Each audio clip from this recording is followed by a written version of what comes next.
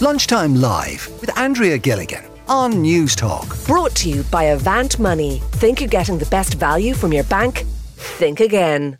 While I am fully aware that this has major switch-off factor for everybody, we are going to take a look at the climate change crisis because COP27, as you can hear through all the news bulletins, is taking place in Egypt, with all of the leaders there being told that we are running out of time. And I say switch off factor because for everybody, it's just too frightening to comprehend. And as a mother of two, I have to say I feel utterly terrified at the future that they may be facing. If we think it's scary now with what's going on in the world, when we listen to the stats and the reports of what they say is coming down the line, it just feels huge. And to think that me bringing my keep cup and getting the bus a little bit more often is all I can really do to try and stem the flow, I think that's why the general population turns over from the doom headlines and goes back to their normal life, because it feels like there's not very much we can do about it. But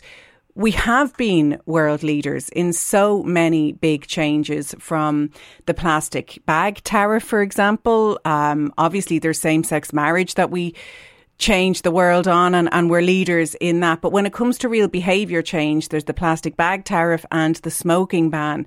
And things we thought we could never do then become normal everyday life. But we do need to see leading from the top. And the globe came together so recently with the pandemic, and we all lived in ways that we never thought we would and did things we never thought we would, all to fight a virus. And now we're not bothering with the same effort and with the same urgency when it comes to the climate crisis. And I don't really understand why.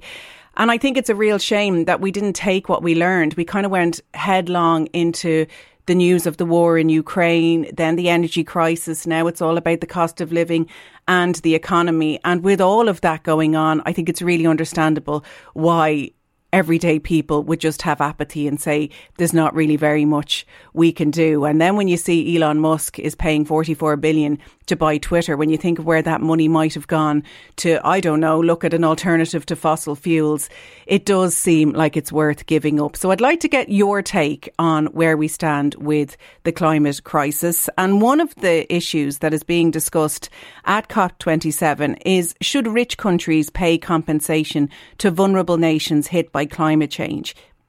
A June report by 55 vulnerable countries estimated that their combined climate-linked losses over the past 2 decades totalled over €525 billion. So should richer nations go some way in compensating these losses? I want to go to the phones on this one. Dave is on the line in Galway. Dave, you're live on Lunchtime Live here on News Talk. What's your view on this? Good afternoon.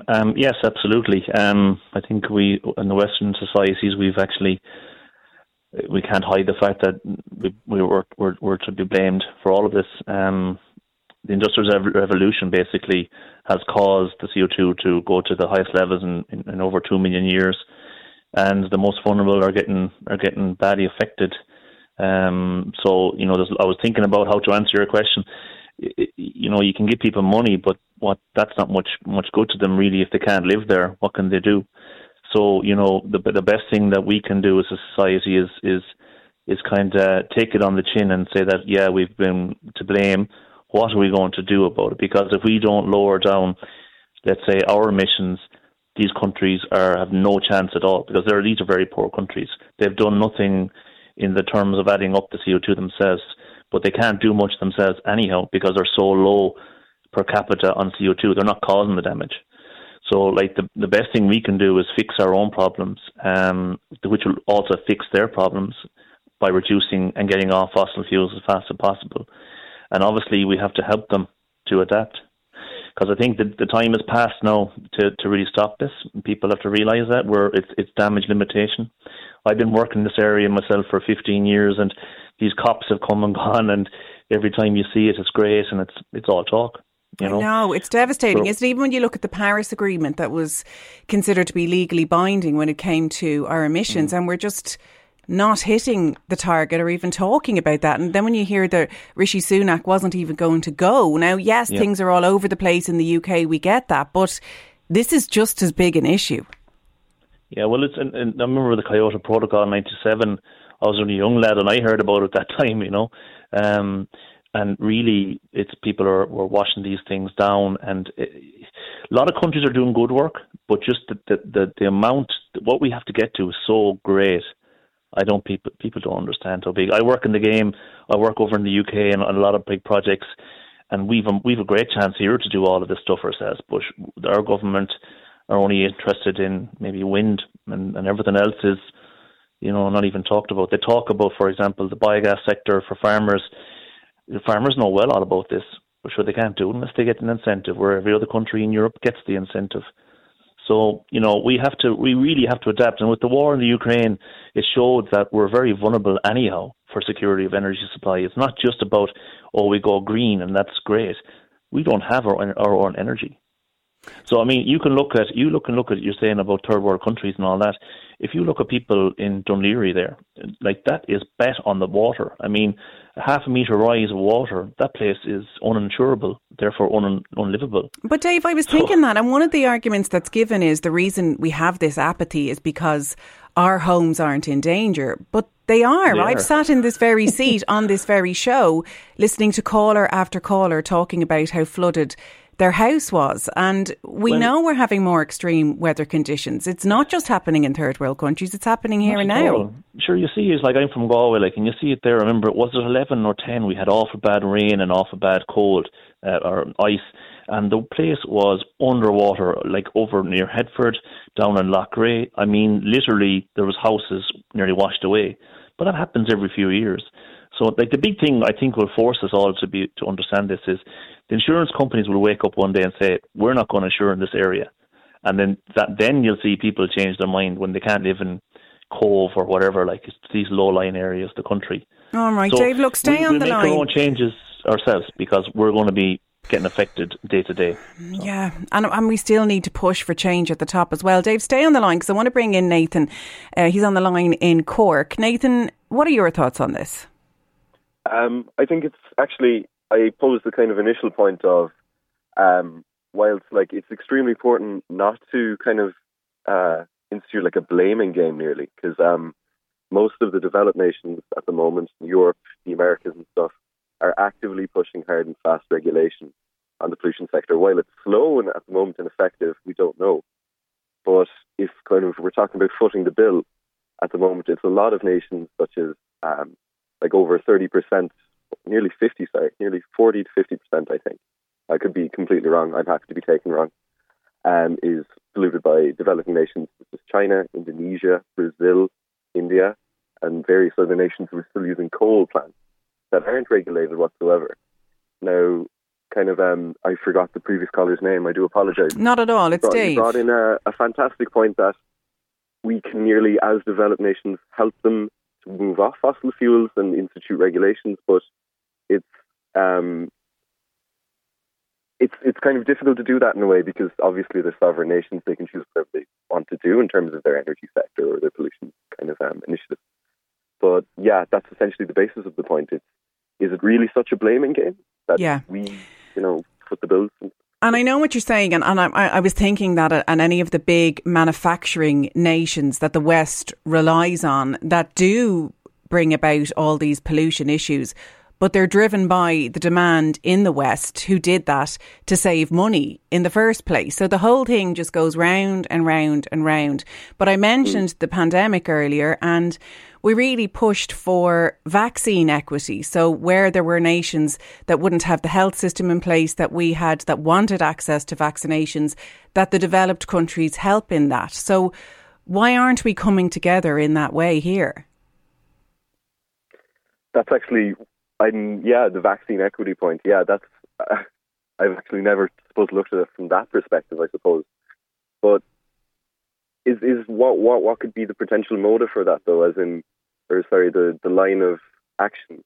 Well, look, it's sadly, as Dave said, it would make you feel ill. We're now at a stage of damage limitation rather than trying to fix it. We're trying to see how can we limit the damage further down the line. But thank you very much for coming on, Nathan. I want to bring in Donal. Donal, you're on the line in Athlone. What are your thoughts on rich countries paying compensation to vulnerable nations hit by climate change?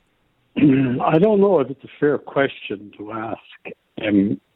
Like the rich countries, as you call them, you can't say that we knew we were destroying the, with CO2 and all this. When we were doing it, we have nearly 300 years of industrial revolution. And now there's a quick change being asked, and everyone is protecting their own. To give poorer countries money, there would be conditions on that money, and you'd have to ask, first of all, where's that money coming from? Is it being printed, which is causing the inflation in the world? So there's a perfect storm out there now, and it may not be, unfortunately we have no choice, but it may not be the best time in the world to be trying to do something like that. All economies are suffering now, and they're going to continue to suffer because we're in debt. But, you can't blame Germany for reopening its coal plants because they're running out of energy. The United States are building coal plants for energy. China is building coal-fired power plants bigger than loud. They're building them now. And we're talking about being in a global village. The air here is not going to get as hot if we do it. But China can do it. The United States can do it. Germany can do it. So there's no talk at all about nuclear energy, which is the cleanest energy of the lot. And by now, safer than crossing the road.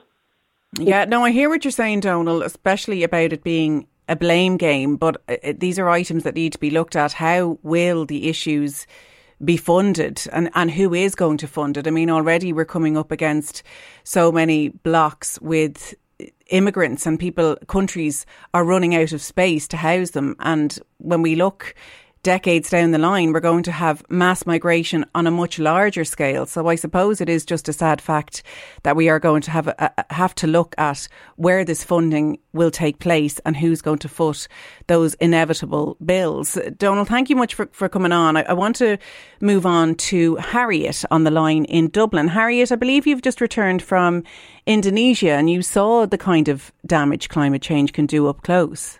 Yeah, we flew in at 6:00 this morning, and we were on the charity took us 4 TY students on an environmental program for them to experience frontline climate change and what we are passionate about, plastic pollution. And if you take it to a slightly different note, and that's, say, the Chitram River is fizzing. Not only is it literally choked with plastic and poison, it's fizzing because of all the poison that's still being pumped out from the factories. So if this country, for example, along with most European countries and cities, if they could stop buying fast fashion, it would make an actually big difference, because we're looking at a river that's fizzing with poison, and because there is no refuse system, the government don't give them a refuse system in Indonesia, so they still just throw all plastic, from tiny plastic sachets to everything, because that's what their parents did, and it was all biodegradable then. We're empowering the big companies. So we're buying stuff from all the fast fashion shops, and people in Indonesia are still washing in this water whilst it's fizzing, and they're getting rashes that can lead to cancer if it's not treated in time. If I think of the Gili Islands, where we went and did coral propagation and worked with the local schools there was just dead coral from coral bleaching. And Harriet, this is what makes, I think, people almost weary. I mean, some of us are cleaning out our plastic and putting it in the green bin and hoping that it's all being remade into something else. And sometimes it feels like it's a bit of a farce, that there's nothing we can do at this point. It's just too mammoth a task. What would you say to that, and how important hope still is at the centre of this? Honestly, if you don't have hope, you may as well give up. I mean, as a charity, we thrive on positivity because, if you just turn around and bury your head in the sand, then, well, that's it. The planet is over. And as you say, you have 2 children. It's their future. I know Flossie, who will be on soon, she thinks about, she'd like to see a future with children. So, it's really important to be positive, and we do what you can. You said you have your Keep Cup, and, you're doing your bits you can. It's all about, no one's telling everyone stop flying, but do everything less.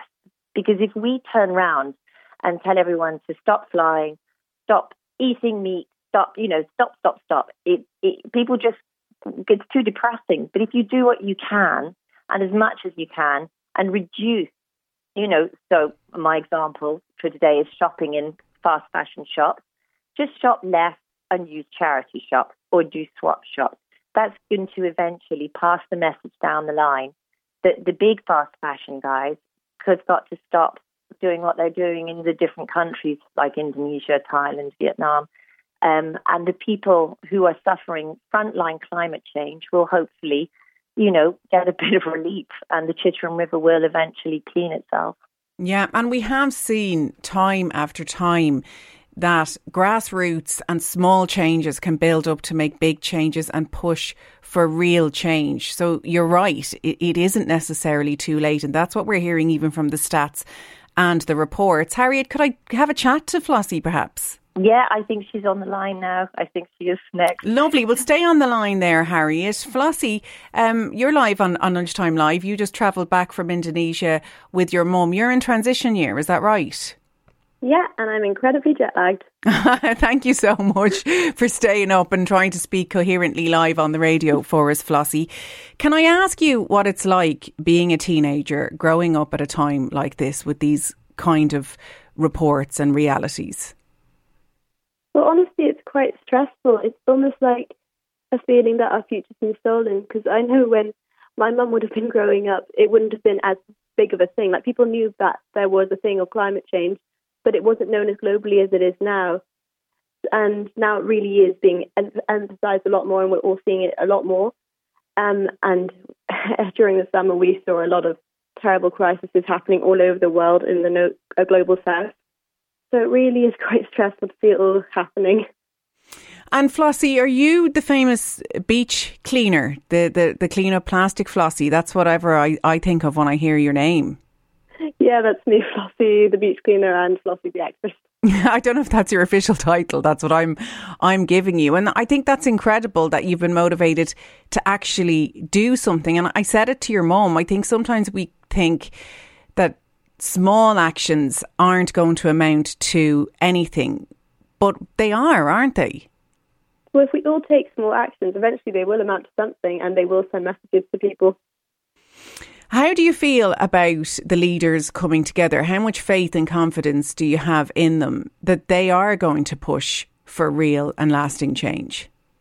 Well, I'm an optimist, so I'd like to think that they are actually going to do it, but as we've all discovered, COP27 is kind of becoming more of a greenwashing event than anything else. So what I believe has to happen is we need to have more people putting pressure on the government, because that's the only way we're going to get change. The people in power will make a difference, but they have to see that we all care and we all actually want change.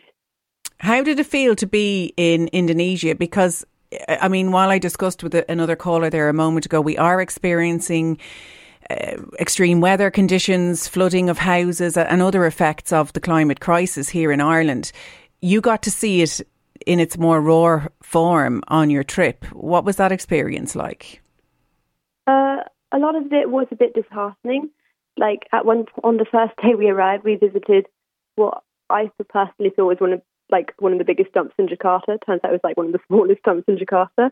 But it was literally like 4 mountains of rubbish, and there were people living on it with their house made of rubbish, and it was absolutely heartbreaking to see.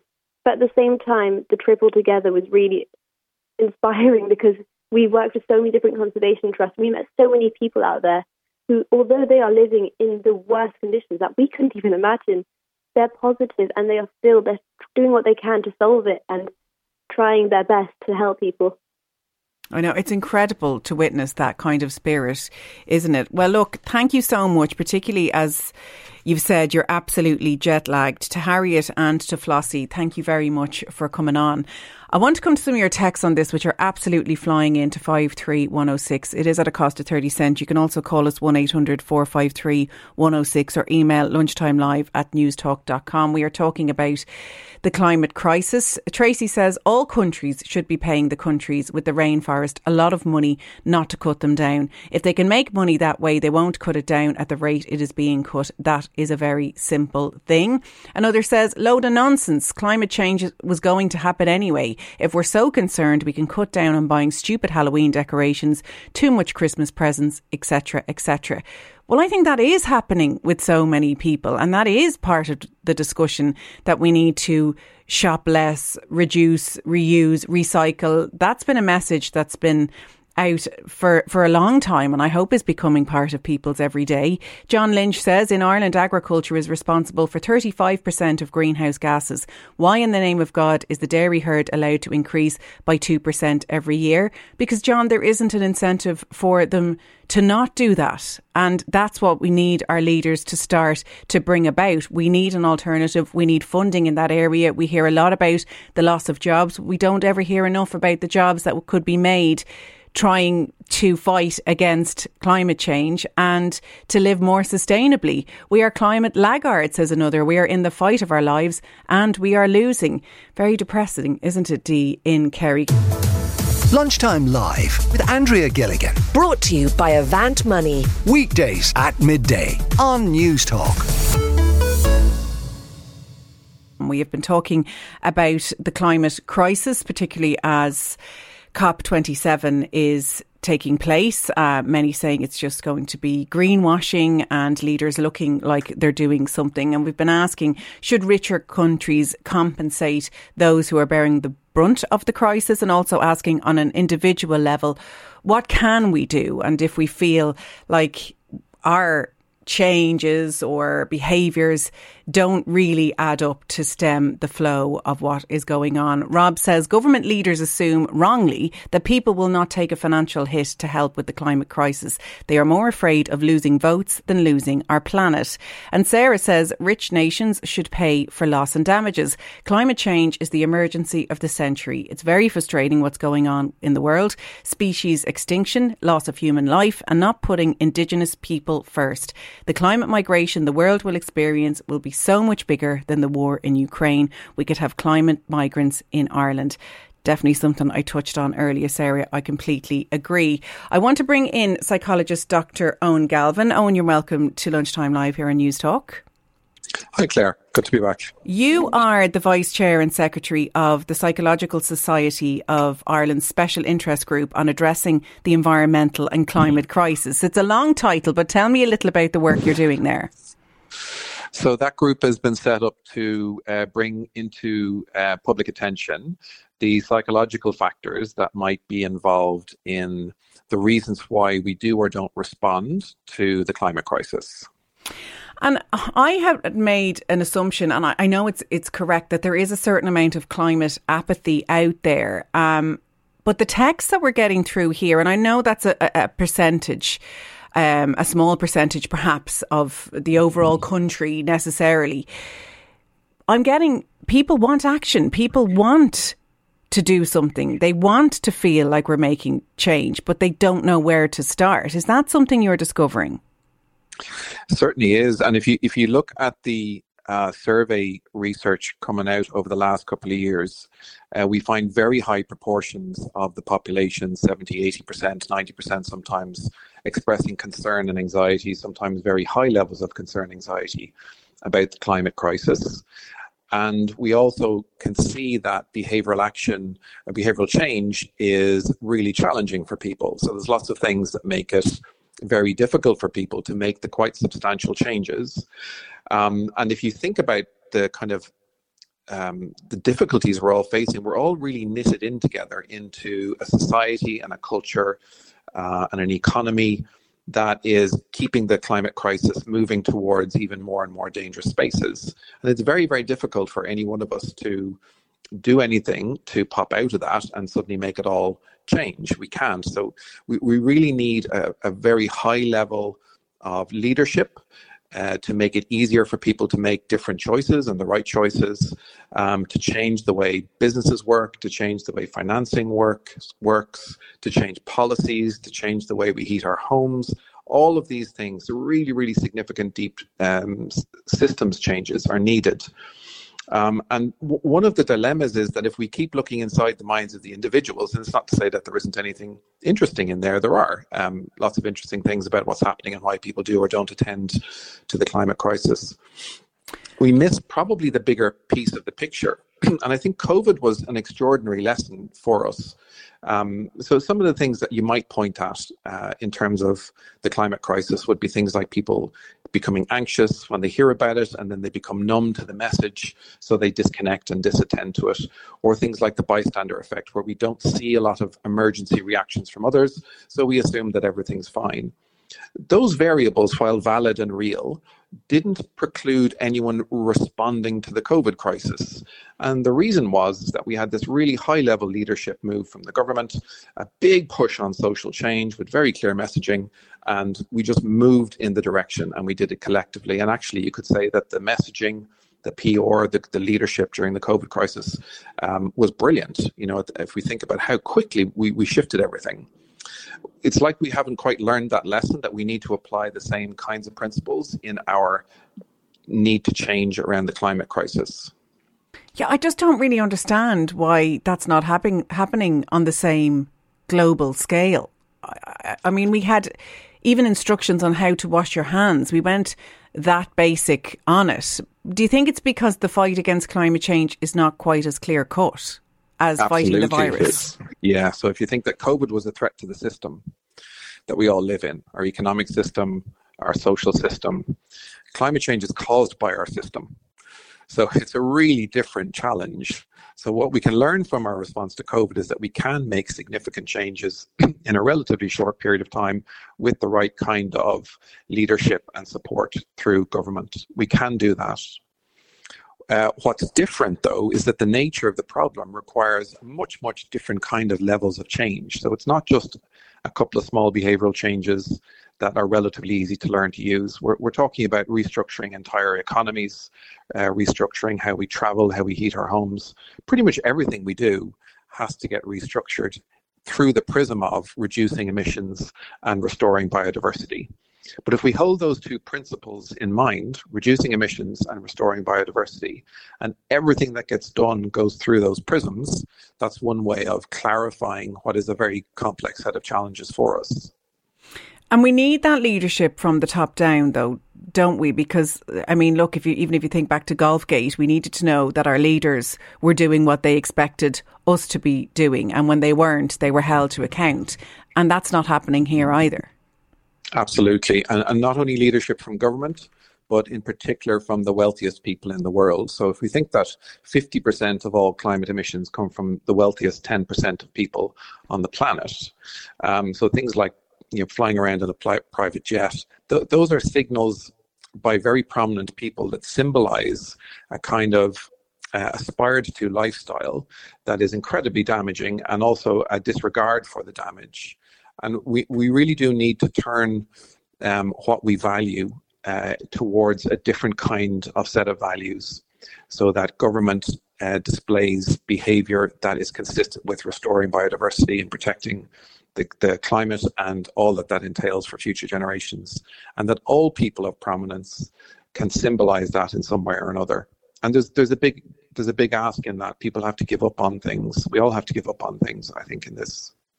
Yeah, unfortunately we do. Dr. Eoin Gallivan from the Psychological Society of Ireland, thank you very much for coming on. And I do think if we had seen our transport system moved to electric, away from fossil fuels, I know some of them are, I think that would send a very clear message. If we saw investment in more sustainable ways of farming, that would encourage us to know that it was being taken seriously. I was even thinking, driving in the other day in the dark, what if every second street light, where safe to do so, was turned off? I think that would encourage people to then be a bit more conscious of their own behaviour.